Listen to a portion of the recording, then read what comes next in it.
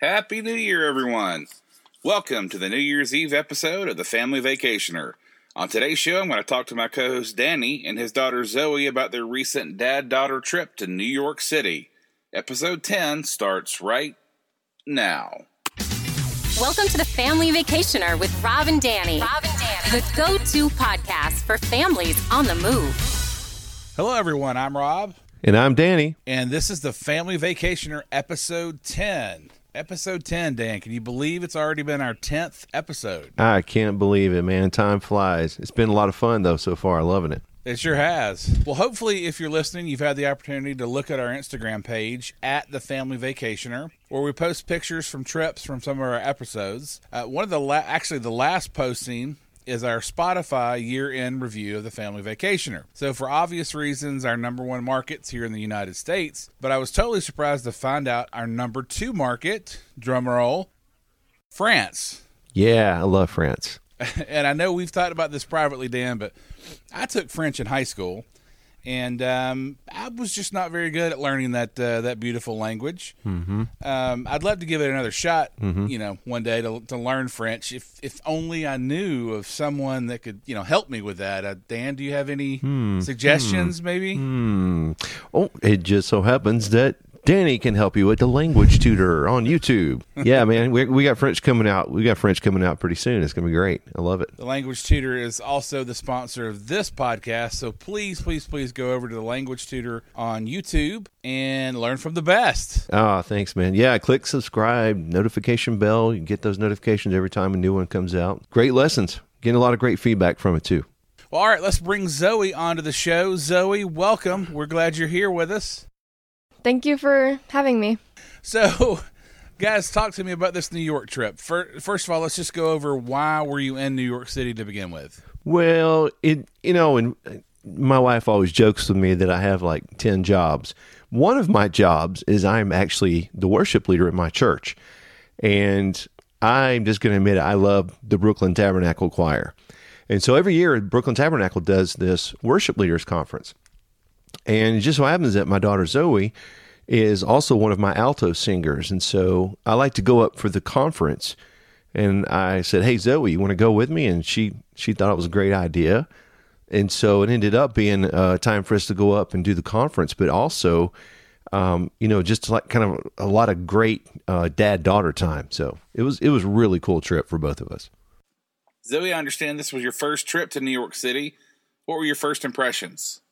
Well, it was all very big. Everything was very close together, very convenient, and it was very interesting to see somewhere else than where I live. Well, Danny, what's your take on New York? Well, my wife and I are opposite, right? She does not like crowds in big cities and all that, but I could live there. I've been before. I went 2 years ago to the conference by myself, but I just love being there. I love the city, the lights, the subway. Yes, I love the subway. And I just love everything about New York. I could just go up there and stay long term. But anyway, my wife is not as much, a fan of the big city. I have to come down on her side. I'm not a huge fan, but I do love all that there is to see and do there. So you mentioned you've been there twice. Where have you stayed both times? The first time I stayed in, I believe it was a Marriott, right there in Brooklyn. It was about 1 block away from Brooklyn Tabernacle, right on Adams Street. And this time we actually did Airbnb, which was really a different experience for us. Okay, you say different. Now, that sounds like a code word. What was the Airbnb? Because I'll have to admit, I have never Airbnb'd personally. What was that experience like? Was it scary? Did you enjoy it? What was it like? Well, it was an older building, but it was really nice, very, very home-like, very comforting, I guess. And the owner of the Airbnb was very good to us, really gave us everything we needed and more. And it's like she said, when you're doing Airbnb, you're dealing with people personally, individually, rather than a company. And I think a lot of times you get more of a personal touch to it. It's like Zoe said, this guy, he wanted to meet us outside. He took us in. He gave us a tour. He gave us his code. There were, he went all out. He made sure we had coffee. He had a pack of cookies for us, showed us how to work the TV. A lot of times you get that personal touch of a host. And the building was older, but he really fixed up his apartment, made it look really nice. You really get that person going out of their way. And, partially because they're going to get a rating.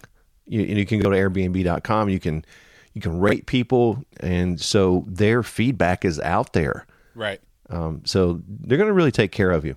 So I'm curious. The times that I have gone to New York, I've stayed in Times Square at a hotel. I think it's the Marriott that I stayed both times, where not only are you paying whatever the hotel amount is for that night, but you've got tax upon tax upon tax to the point where your bill by the time that you leave is a lot different than the rate that you see when you're shopping online. So it is. Was that the case with the Airbnb as well, or was it pretty straightforward with, this is what it costs and that ended up being what you paid? It was pretty clear. Most of the time there's going to be a fee, a cleaning or a service fee of some sort, but you're pretty much going to be locked in to whatever that price is.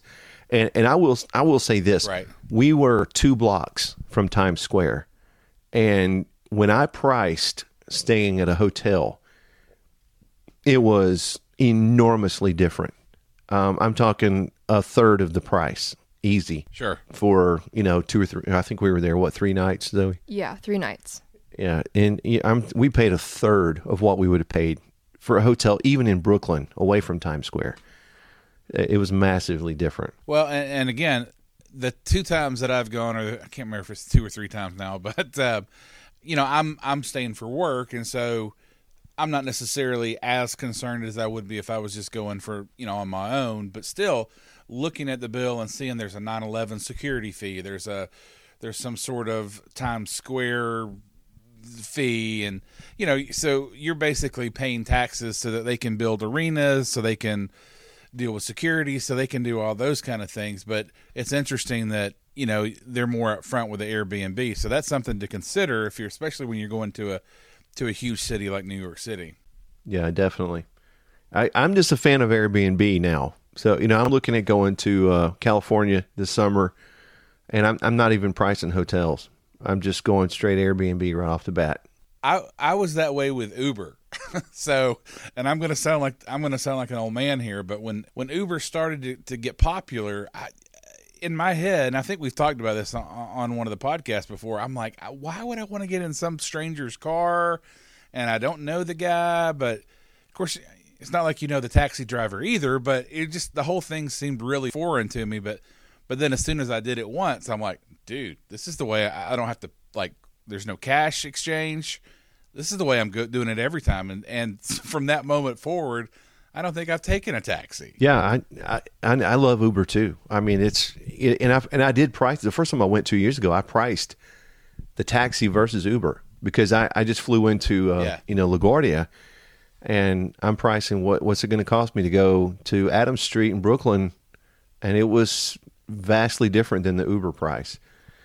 So, of course, this last time we didn't do either of those. We took a bus and then we got on the subway, so that was easier than all of it. Yeah. Well, I just imagine I'm going to be that way with Airbnb as well. Once I try it that first time, like you have, you're going to be trying. That's what you're going to do from here on out. So, and I know of a lot of people who have gone the Airbnb route and gotten really unique experiences that way that you wouldn't get at a hotel. So that makes the trip just a little more interesting. Yeah, that's right. And it definitely is a gamble. Finding the right person. Right. And with us, in our experience, we got very lucky. This person was very good to us, really took care of us. A lot of them are pretty good like that. Yeah, I guess that would be the wild card.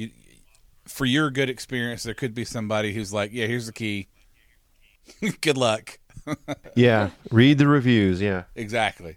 Well, tell us about getting around New York City. Everybody, says the subway is the way to go, but, we talked about taxi, but evidently subway was the mode of transportation for this trip. Yeah, it really is. And it's over $2 a ride every time you swipe your card through the little turnstile, but you definitely get a map ahead of time. and map out your trip and where you want to go. And you can get Metro cards that have unlimited rides for a month, or you can put a certain specific amount of money on the card. You can really play it however you want to play it.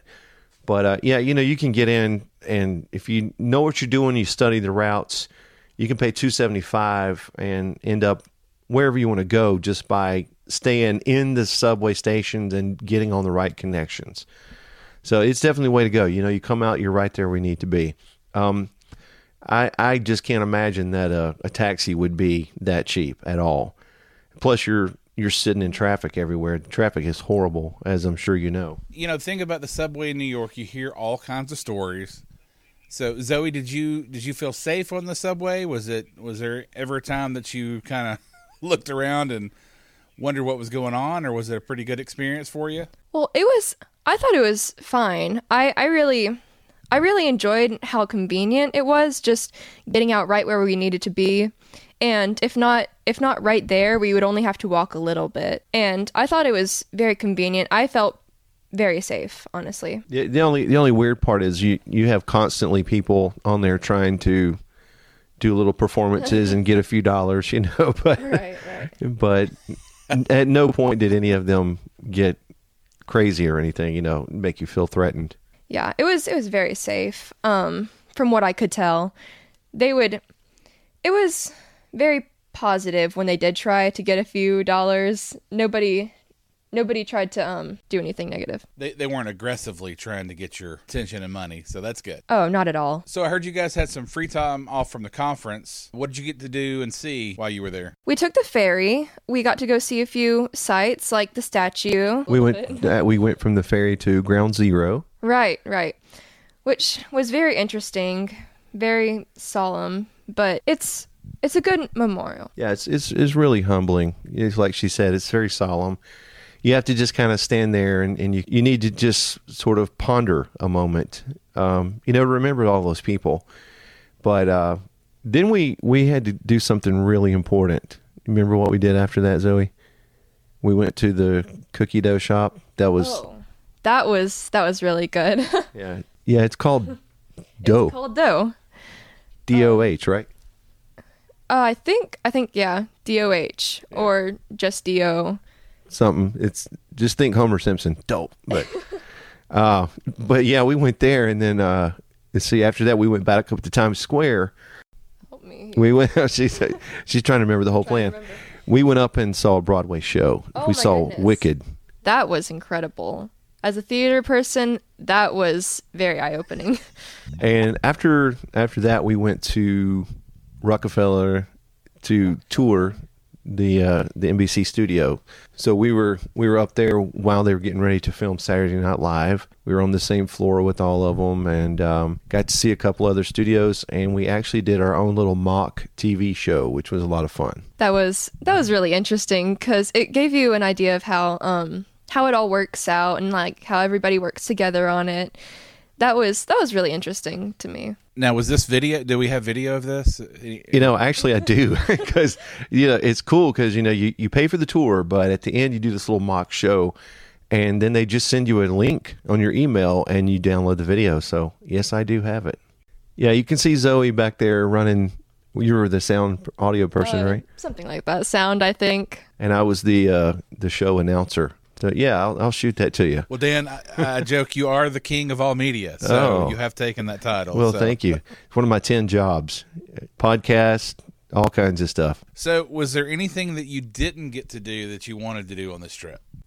I would say, I did talk about going to see the Empire State Building. Right. We never really got down there, but that was okay. I mean, I've seen a picture of it, so. For me, I was pretty content with everything we did. There was nothing that we left, and I was thinking, I wish I had done that. I think I saw everything I needed to.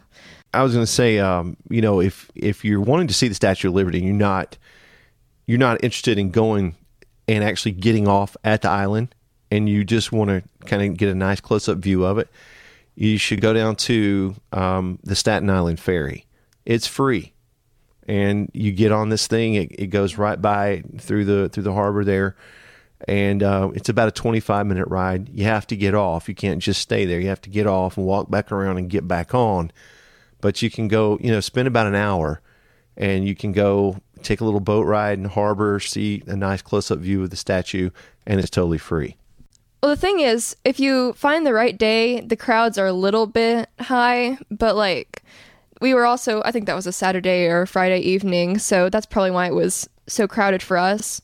But there's plenty of room on it, and like my dad said, it is free.